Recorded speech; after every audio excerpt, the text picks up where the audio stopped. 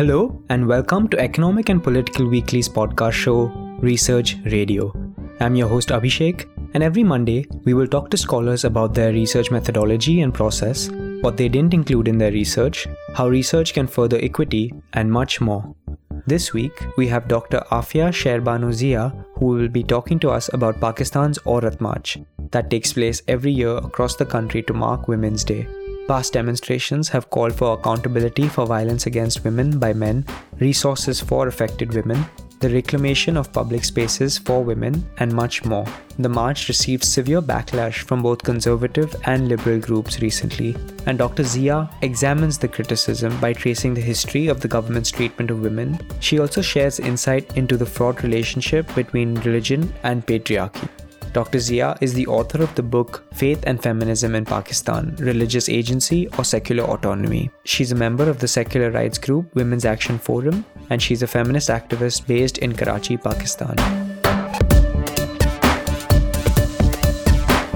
Thank you so much for joining us, Dr. Zia. That's a pleasure, Abhishek. You've formally written about the feminist movement in Pakistan for over a decade. What led you to focus on it, and particularly on the role of religion and secularism? I joined the Women's Action Forum in the 1990s when I was a student, Abhishek. And Women's Action Forum, or WAF, is this widely recognized lobby and pressure group in Pakistan, and it spearheaded the resistance against the military dictatorship of General Zia-ul Haq all through the 1980s. So this group of women across different cities, but especially Lahore, frequently used to violate curfew restrictions and Section 144 to protest against General Zia-ul Haq's sort of fig leaf Islamization project, particularly against the Islamic laws that he codified under the Hudud ordinances, in which, amongst other edicts, it also criminalized adultery and consensual sex. This led to many cases of state-led persecution and vigilantism, and so injustices against women and religious minorities. And even the late human rights lawyer Asma Jahangir and several prominent women associated with the left were some founder members. And these women of WAF decided, after nearly a decade of debate and strategic lessons and dialogue amongst themselves, but also interchanges with women from Islamic political parties and groups, and even in the communities, they decided to take on the identity of a secular movement and to pursue a secular politics in the Islamic Republic of Pakistan. And so I joined the movement during this period of discussion and debate. And so I'm privy to the fact that this decision was not born out of some reaction or some Western liberal secular Islamophobia, which has become a kind of a fashionable allegation by several post-secularists, particularly Pakistani scholars, younger generation, who cast these allegations casually, or even, younger activists who try to impeach an older generation about their secular politics. But actually, this decision was very much a strategic decision, which was interested and invested in resisting Islamic majoritarianism and also the political mullah-led national conservatism. And Abhishek, all of this was patronized and promoted by the state. So, it was WAF's consensus on adopting a secular position and secular identity emerged from a realization that there were lots of limitations to the project of reclaiming women's feminist rights within Islam, and that it was impossible to strip religious discourse entirely of its patriarchal baggage in any meaningful way that would enable feminist transformation. Of course, you can get rights or empowerment within, nobody denies that. But feminism is about transformation. So anyway, this women's social and political movements in Pakistan, let's just say it's been shaped predominantly by the relationship with the state, with military rule, and Islamic politics. And the book that was, the one cult textbook that was written was in 1987 by Mumtaz and Shahid. But after that, there was a big vacuum after the Zia years, where there was a depoliticized generation, there was subpar standards of social sciences and even overall education. And feminists got sucked into the NGO world, So there was no cohesive or published feminist scholarship about this relationship. And so I was interested in documenting this. But I did so with a special focus on the events of 9/11 and how this event shaped the kind of new scholarship that was emerging from a new generation of Pakistani students, women and men, and social scientists. Something that really stuck out to me was your involvement in the Women's Action Forum from a young age. Were there one or two experiences from that time that inform some of your work today? look, one thing was just being in that moment where, under Ziaul Haq, the state really changed in terms of it used to be that women's movement under Begum Rana Liaquat Ali, and even later, she founded All Pakistan Women's Association. She founded that, and there was quite a lot of patronage and even sort of benevolent rights-based kind of assistance and extension by the state. It was a benevolent state at best. Charitable-led movements took place, even political movements. Women's Democratic Women's Association was a Marxist-oriented organization, worked from a class perspective. So all of that happened. What Ziaul Haq did was he just sort of ruptured that relationship and turned it such that women became the linchpin, the targets of this performance and conversion, baptizing of what was considered a secular state, at least in terms of constitution and theory, baptized it into this Islamic Republic by making women the actors, the receivers, the symbols of this Islamization. So Women's Action Forum, I think, realized this really early on and used to picket, have direct action, be on the streets to transform the state through their struggle and right.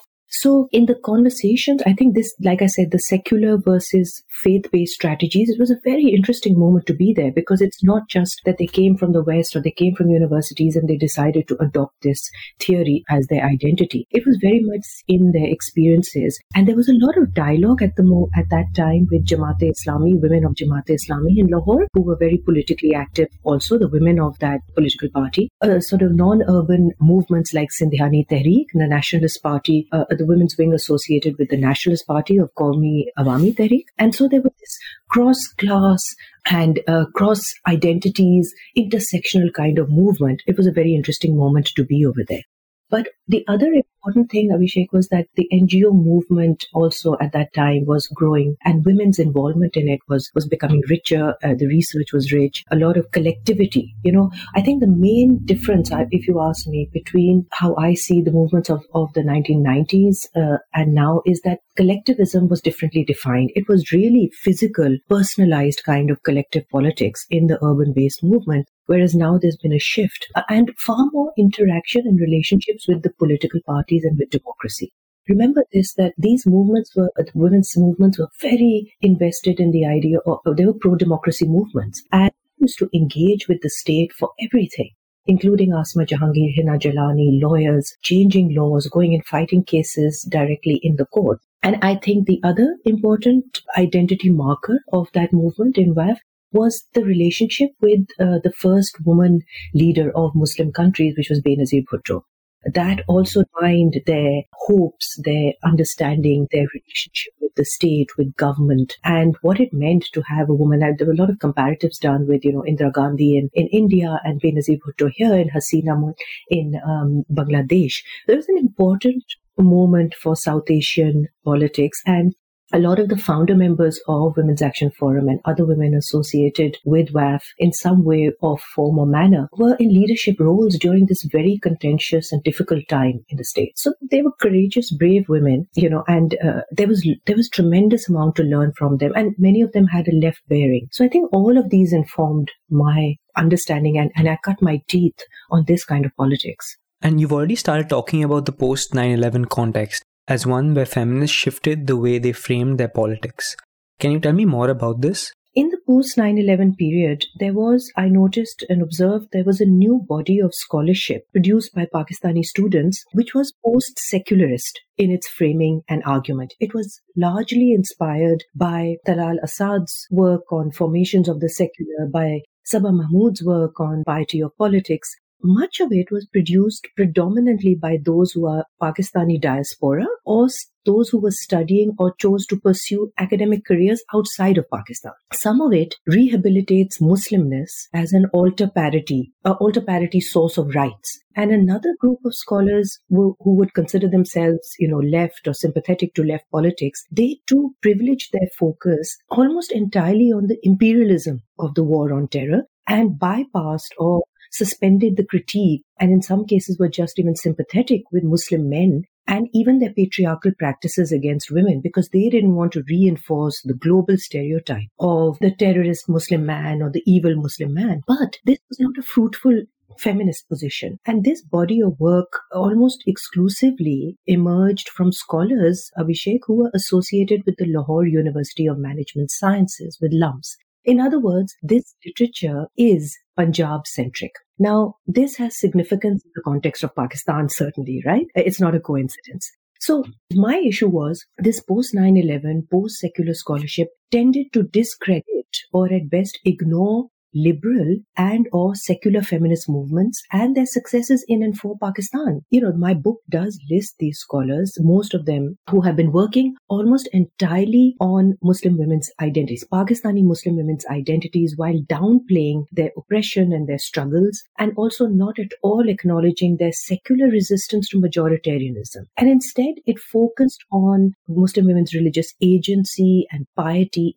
In other words, it privileged their religious identities as if Pakistani Muslim women were void of any liberal desires or never posed any secular resistance or had no feminist politics. It just submerged that, erased that almost. None of these theses or other theses in production for 10 years by students in Western academies that were produced during this War on Terror period, none of them focused on Pakistani women's economic status, their unequal access to legal rights, or the violence perpetrated against them by Muslim men, including the Taliban. Neither did they focus on how the women of the Jamaat-e-Islami legislated in parliament or their fairly repressive rule in the Provincial Assembly of Khyber Pakhtunkhwa, where they had vigilante politics and they were preventing women from voting. All of this was pretty much ignored or sanitized by anthropologists and scholars, with the notable exception of Sana Haroon and Sadaf Ahmed.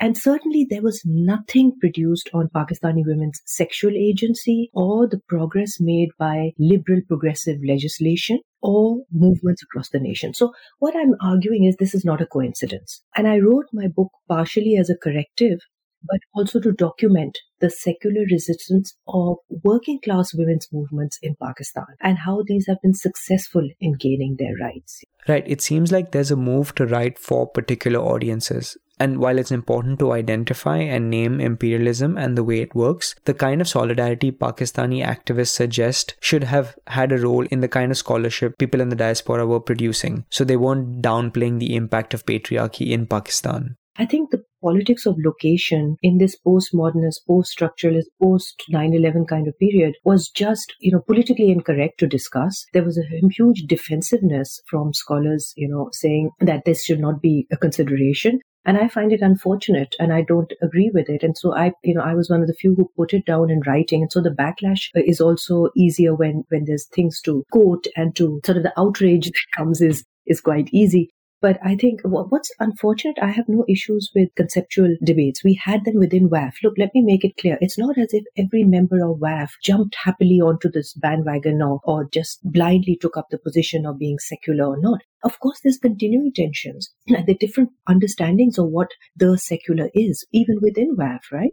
And there are many who practice in a different way, but by and large, it's a forum. But by and large, most of them would agree that the patriarchal baggage within religion has made it very difficult for us. And there were organizations or leaders or individuals who conducted research or tried to do the reformative, reinterpretive projects, women living under Muslim law. But their larger aim was always to move towards a secular public space and sort of make that distinction between the private and the public. Now, that was problematic even for me, and some of us didn't agree with that positioning. Because what we said is actually that process, that approach, that methodology emboldened and empowered these latent pietist movements in communities and in society, and emboldened them to actually morph into political beings later. Whether it was Al-Huda, for which all of this literature focused on how it was a benign, docile agency and how they empowered themselves within a movement in a private way, not in a public political way. There was a lot of almost romance, but certainly interest in this kind of potential for empowerment within by looking at the women of Al-Huda, and also with the Jamia Hafsa women who then, took to the streets even recently with the Aurat March that happened earlier this month. For me, the argument was that agency is a latent potential which always spills over into political action at some point or the other, Otherwise, so I think that was the main core of disagreement, that, something that can help you privately is all right, and it empowers you, and that's fine. And we don't want to look at the consequences of that agency, which was my disagreement with Sabah Mahmood's theory as well. You can't just, as feminists, you can't just say, okay, I've studied that as an anthropologist up to this point. I'm not interested in the politics of this, or this is their politics. You have to look at the consequences of this empowerment of the right wing and of the agency of pious women, what it does, what its consequences are, and what it means for feminist movements. Its limitations for feminist movements. Observation and writing a book on it is great, but what does it mean for feminist movements? What does it translate into? And in your article, you identified 3 broad approaches through which women demanded rights. What were they, and what does each enable and foreclose? For me, the most interesting engagement or encounters has been between the Islamic Feminist Project, which is looking for rights within Islam and looking for authenticity for women's rights, and the Secular Project. And it's actually not a secular project per se that is launched in Pakistan or has some formal bearing in Pakistan. I have repeatedly discussed this in my book as secular resistance. And that is a far more, I think, accurate picture of what's been happening amongst not just Women's Action Front, but I argue whether it is the lady health workers movement and work, whether it is peasant women's movements and collectivism and resistance, or it is women councillors who get elected and work at the union council level. All of their politics, I have shown in the book, is very much framed within what I call secular resistance. They don't use religion as a prop. They don't use it as a mobilizer. They don't appeal to fatwas. They don't use the assistance of religious clergy or religious state. And they're largely successful in all 3 cases. And they have resisted religious patriarchy, particularly the lady health workers against the Taliban when they were being persecuted and murdered for their polio work or for contraception. They resisted this. And I don't understand the discomfort that it causes, but the word secular has had a baggage discredited by the clergy in Pakistan first by being termed as la diniyat, or void of religion,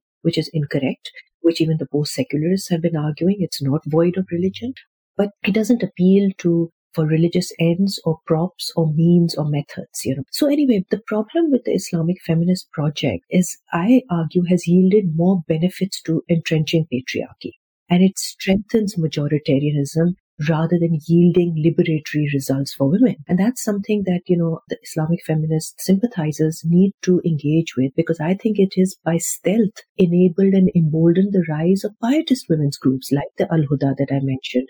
And, nobody identifies, in fact, in most cases, nobody necessarily identifies themselves as Islamic feminists, but their arguments would be those that formal Islamic feminists would make, essentially about looking for rights using the Quran and Sharia and Islamic tradition for solutions, for authenticity, for mobilizing a movement or rights that would be acceptable for Muslims, But my argument has been that, yes, of course, I acknowledge that it empowers, it has certain promises to offer. But, I've said that that's not a feminist project, right? To transform, it doesn't talk about transforming relationships, transforming the state, becoming equal in absolute ways, or adhering to universal human rights. It doesn't do all of that. In fact, these women that I'm mentioning, women of Al-Huda, Jamia Hafsa, Minhajul Quran, and other women of the rear guard who belong to groups of Islamic groups or pious groups, they defy feminist expression and they challenge feminists and women's rights activists. And again, this is shown in the recent Aurat March. And of course, these women have agency. Nobody denies their agency. I'm just saying this agency is poised to become political, and the performance, the private aspect of it, tips over very quickly into realpolitik one day or the other. I've noticed this. So this defensiveness that secularists are accusing religious women of having false consciousness or denying them agency is utter nonsense. Nobody is doing that. But this cannot deflect from the reality that we need to scrutinize the consequences when they exercise that agency and their politics. I've never agreed to this anthropological argument to say, we're only showcasing their interior subjectivities and humanizing them. You can't completely suspend or ignore or even sanitize their politics or their expressions of agency. So that's why in my article, I was anticipating in the EPW article how feminists will constantly face confrontations and direct challenges from pious movements because they politic against the common consensus of what is Islamic gendered order, and especially the Islamic sexual order. And the challenge that much of this criticism is directed at feminists today is coming from women qua women. I think that's important. It's not like, the 80s where men of the right, but also sometimes of the left, would accuse feminists of being westernized and, looking too much at sexual liberation and not looking at the class question. This is not coming now from organized political parties like the Jamaat-e-Islami, but from a more diffused Islamic social movements, which is far more efficacious at discrediting feminism. And now, more recently, Abhishek, these movements are also targeting the resurgence of a young left movement. The rear guard makes more effective use, arguably, of social media in this regard, in my opinion. So I think the younger feminists who used to dismiss the previous generation for being unnuanced secularists, or those who set up binaries, or who even used to lecture on the need to hold dialogue with pietist women, as if they were the first to think of these strategies, they've only recently started feeling the heat of this backlash and the discomfort of being confronted by religious women, as I said, particularly in this year's Aurat March. And a lot of this piety is, this idea that it's men who organize it, it's also nonsense. When you have agency, then you've got to acknowledge that agency in totality. A lot of celebrities in Pakistan, like in Egypt, have started saying that we forego and we are giving up forfeiting our professional careers, and we are going to become pious people now. We're going to go and learn religion. We're going to become Islamic, and I've recently started tracking a whole bunch of these celebrities who are rejecting their secular careers as actors and entertainers and going the religious path. It's a whole movement in Egypt with dancers and singers and actors who become, they come on TV and they become hosts of religious programming, and they do the whole performance as well. There is something called a pietist agency, and it does not, sort of embrace feminist ends and feminist politics. And we need to get our heads around that, which doesn't mean that you have to have confrontation and war and battle. You can, of course, have dialogue, but, you also need to learn something from the historical record on the relationship between the two and see how it works in practical terms, rather than just saying, oh, we need to do this and we shouldn't have binaries and, one feminist is too hardcore on this. You need to see how it plays itself out by practicing it. For our Notes from the Field segment, we'd like to learn about a few experiences that you found particularly insightful during your research process. As I said, Women's Action Forum used to be on the streets protesting against the Hudud ordinances and the Zina ordinance, the adultery law, and which had become problematic, especially because it merged rape under adultery, and so a lot of women who were raped were being accused of committing adultery, Women used to go on the streets to protest it, and women of the right wing used to also be there. This myth that women of the right wing don't protest or don't work for cases of violence against women is inaccurate. As I said, they are also committed to this idea of improving society, of giving women rights. They just have a different goal and a different method of getting there. So when they used to converge on Mall Road to protest the Zina ordinance, because they used to say, or protest against a rape case, when Women's Action Forum used to demand the end of Islamic laws or ask for secular state, the right-wing Jamaat-e-Islami used to physically depart from that protest movement. So when we arrive at Aurat March, it is actually a series of earlier events, confrontations, face-offs, that have led to this moment of, and I think the most relevant part or purpose of the Aurat March is this two ideas. One, they are reclaiming the notion of International Women's Day and what it means as economic empowerment and physical empowerment of women by taking it back onto the streets, which used to be an NGO event. It used to be celebrated in hotels and in rooms and private spaces, but now they've taken it back onto the street and public spaces. And are just asking for the basic right to occupy Pakistan. And the other important contribution is their demands are now bolder, are about freedom from violence in a different kind of expression of violence than just, the idea of rape, physical violence, or, state-led violence. They are talking about the private sector. They're talking about the private realm and how important it is to recognize the kind of abuse that is taking place in terms of sexual harassment in their workplaces, in their homes, in their relationships. And that's a new boundary that they've broken. There is this myth that, this is urban and only middle class or upper class interest. But I think my efforts and my observation show that the working class women's movements that I have been tracking for my book in earlier years, of course, these issues are important to them. This is a sort of misconception even amongst feminists who are in dialogue on this. This happened with the Qandil Baloch case, that this is not, and Qandil Baloch was working class, So this notion that sex is not a working class issue, or demanding sexual liberation or sexual rights is not a working class issue, this is something that we need to resolve as feminists. Too many of us keep repeating this misconception. It's how it's framed, that we should not be improprietors, that, it isolates and it alienates women from the working classes. I think the challenge is to show how they are connected, how physical labor and bodily autonomy and health and violence are all, and sexual desire, are all interconnected. And you cannot isolate one from the body and say we leave that right for later. And sexual autonomy is not up for discussion. It's not appropriate. And let's discuss women's labor wages and reproductive health, and also they're all part of the same body, rights that are associated with the same body. I think that's the challenge that I've noticed. Lady health workers worked on contraception, on bodily autonomy. We cannot forget that. And the joining of politics, sexual politics, is something that all movements have at some point or the other confronted. And so I think in terms of fields from the notes from the field, I think for me, this has been a long time coming. This division between what is considered to be personal rights and political rights, this has to be conjoined. And there are many, many examples. Sindhyani Tehreek used to rescue women from forced marriages, from forced conversions. And they were a Marxist, organization or fall within a Marxist ideology. Of course, it's not just about class rights. This is very much about feminism, is about interconnected rights and intersectionality. So you can't privilege one over the other.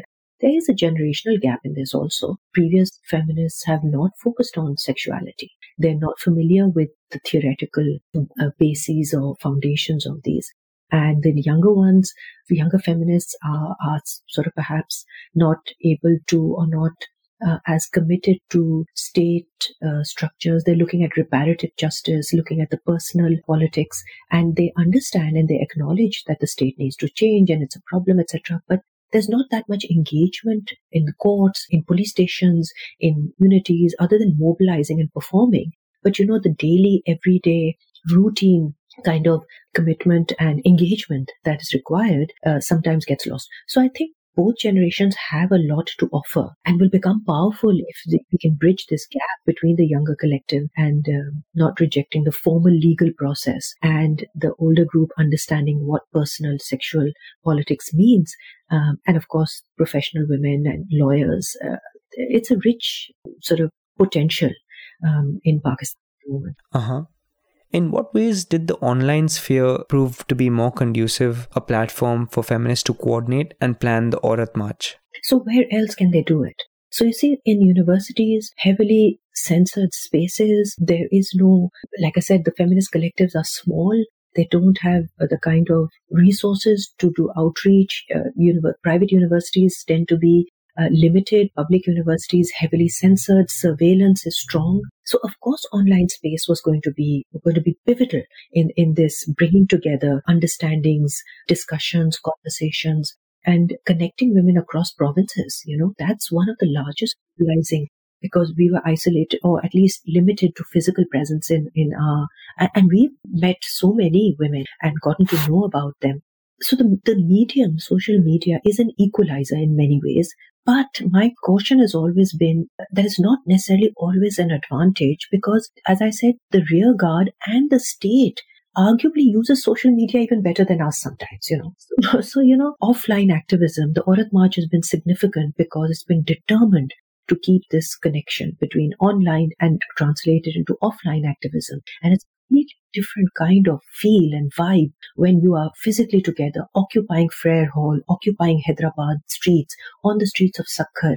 Even in Quetta, in Lahore, it's always been present, but larger, more performative, more colorful, more intergenerational. So I think what it does is it shows everybody, it sends the message out that we're not fragmented all the time, that we're not disassociated, and that we will come together when required, and we will make demands that are provocative, and we will expand the movement every year. And also, fortunately, tech-savvy young feminists who have helped us to understand how to use this space, right? So technology is no longer this male dominant kind of space. These women have made spaces even in that realm. Right, and just shifting gears a bit to focus on some of the challenges feminists have faced. One is the generational gap and this pattern of protecting leftist cis men and privileged cis men from accountability. Are there ways this is being challenged? Absolutely. So in 1991, Pakistani historian Aisha Jalal, she wrote this article called The Convenience of Subservience. And she made two critical points about the feminist movement of that time. The first was that the women's movement, the feminists of that time, were mobilizing and were active for demands that were related to elite women's needs and their class composition. And so that their priorities were determined by that. The second point that she made is that actually women of this class, upper and middle class activists, were not targets of Islamic bigotry, right? And I've written recently a rejoinder almost or a update on that called the Defiance, Not Subservience. And what I've observed is that actually on both points, there's been a critical shift. It's been disproven, these comments have been disproven over time. One is that the NGO movement, the women's activists from NGO movements are certainly not elite and upper middle class anymore. So these women are lobbying with legislative assemblies and they are led by middle and lower middle class NGO workers and activists. And this work is being done in rural and tribal areas as well. Many of these women are associated in some way or manner with Women's Action Forum. But basically the class ceiling of NGO work has completely been broken, and it's across the country, where young women forming all sorts of organizations and local collectives. And the other claim that, women activists and public office holders are not targets of Islamic bigotry has also been refuted, sadly. From Benazir Bhutto, who was assassinated in 2007, we've had ministers, political candidates, prominent activists like Parveen Rahman, Farida Afridi, Sabine Mahmood, who was a civil rights, activist. They've all been murdered for their political views by those who were associated with religious organizations or those who claimed faith-based motivations. So what I'm saying is there has been a clear shift, and even these critiques of the feminist movements are no longer tenable. And I think today, Abhishek, as you asked, that what is the shift that is in terms of power dynamics and privileged men, I think very much so the sexual harassment movement is proven to be pivotal in exposing the privilege that men have always deployed of all classes, right? Including liberal men and so-called secular men who maintain power by the use of sexual politics. But just again, as a historical point, this is also not a new movement. Fawzia Saeed and other feminist activists of Women's Action Forum have doggedly been working for this legislation that was passed in 2010. Pakistan was the first South Asian country to pass a sexual harassment law. That's not an easy thing to do. It was always defied by Islamist groups, by Jamiyat Ulema Islam, Fazlur Rahman, and we had to repeat it again and again, strategically bring it up in Parliament. So changing the culture, these efforts are historical, but changing the culture means confronting religious groups, political parties, conservatism, clerical authority. So I think younger feminists are getting taste of this in this last Aurat March, where, they had painted some murals, some really creative stuff, and their slogans were censored and even defaced. The murals were defaced by women's religious groups. Of course, that's their politics. You are going to have to deal with this, and you're going to have to theorize about what to do and strategize on what to do about it. The challenge is becoming stronger. The challenge is becoming more confrontational, but the successes are also, women are not backing down. The Aurat March still took up those slogans. We're still fighting those cases. Younger women are writing. Now there's far more literature being produced than there was ever before. And also, interestingly, more and more men want to become allies, particularly of a younger generation, and are looking for guidance on how to do this. Even Qandil Baloch had a lot of male sympathizers, which I think was a significant shift from the kind of patriarchal lens through which women were seen, either with pity or with some kind of, hate or abuse. And one of the aspects you highlighted in the article is the need for the movement not to get fragmented, just as it's building momentum and support. And with the Women's Action Forum, you've talked about the dialogues that you organized. What went behind planning them? And were issues of class and priorities brought up? Those dialogues were important because they engaged on 3 levels. There was the need to understand formal legal process, because we do have defamation laws in our countries in South Asia, which have immediately been slapped onto all those women who have called out on social media about sexual harassment. So somebody has to deal with those. Women lawyers don't understand this disengagement with the formal legal process and this total reliance on reparative justice through call-outs. So it was important, these 3 groups, older feminists, younger feminists, and those who are involved in legal practices, to come up with a conscious strategy that is not based on lack of knowledge. So this series of dialogues was important to build consensus as well. And I think that's been the core need for doing it. Now, in terms of how successful they've gone or what you say about the issues of class and priorities, I really think that it's about, at the moment, class is an issue that is perhaps the least discussed. Everybody is aware of it, but I think that's hard work to get women of various classes to come and hear their voices in this process. We do have members of groups from working classes, lady health workers. They're involved in everything Women's Action Forum does. The Women's Democratic Front, which is part of Awami Workers' Party, the left party, they do a lot of work in communities. They stand for elections, so they are involved in it as well. But it is a matter of us coming together more and more to discuss and iron out how the state intervenes, how it co-opts our movements, how we need to constantly be vigilant about it. And now I think the important thing is, how are we going to, it's been 3 years we've been into the Aurat March, how are we going to follow up on the demands that we set out? How are we going to follow up on the performativity rather than just make it an annual event? It cannot become just an event. Really, if it's to translate into a movement, it needs to have successes. It needs to claim certain rights and be consistent, not just in the performativity, but in successes also, in goals. Some of the goals have to be met. Thank you so much, Dr. Zia, for passing through all those nuances and sharing it with us. Thank you so much, Abhishek. It's been a pleasure. What I liked most from all of what Dr. Zia said was the manner in which the Women's Action Forum not only had dialogues to understand which methods and strategies they wanted to employ, but also their dialogues focused on whether their methods were actually effective. Did they achieve feminist ends? The fact that these debates, whether to use religious scriptures, symbolism, and more, were taking place among women also shows the growing size of feminist or women-centered spaces in Pakistan. There are so many other rich details that we didn't get to fully discuss, and I do recommend reading the full article published by Dr. Zia in EPW. I've shared a link to it in the description of this podcast. Next week, we'll have Dr. Amit Thorat and Omkar Joshi, who will be examining the forms and ways in which Indians continue to practice untouchability. What's unique about their approach is that they focused on not just the groups that are discriminated against, but they subvert the gaze to examine the beliefs and backgrounds of those who perpetuate and benefit from this subordination. There's a lot of other details that you don't want to miss out on, so do subscribe to us on Spotify, Google Podcasts, and Apple Podcasts. This is the 7th episode of our first season, and we would love to hear from you about how we're doing. Send us an email at social@epw.in or ping us on Facebook, Instagram, or Twitter with your feedback. And if you like what we're doing, please share it with interested folks. Take care and do tune in next week.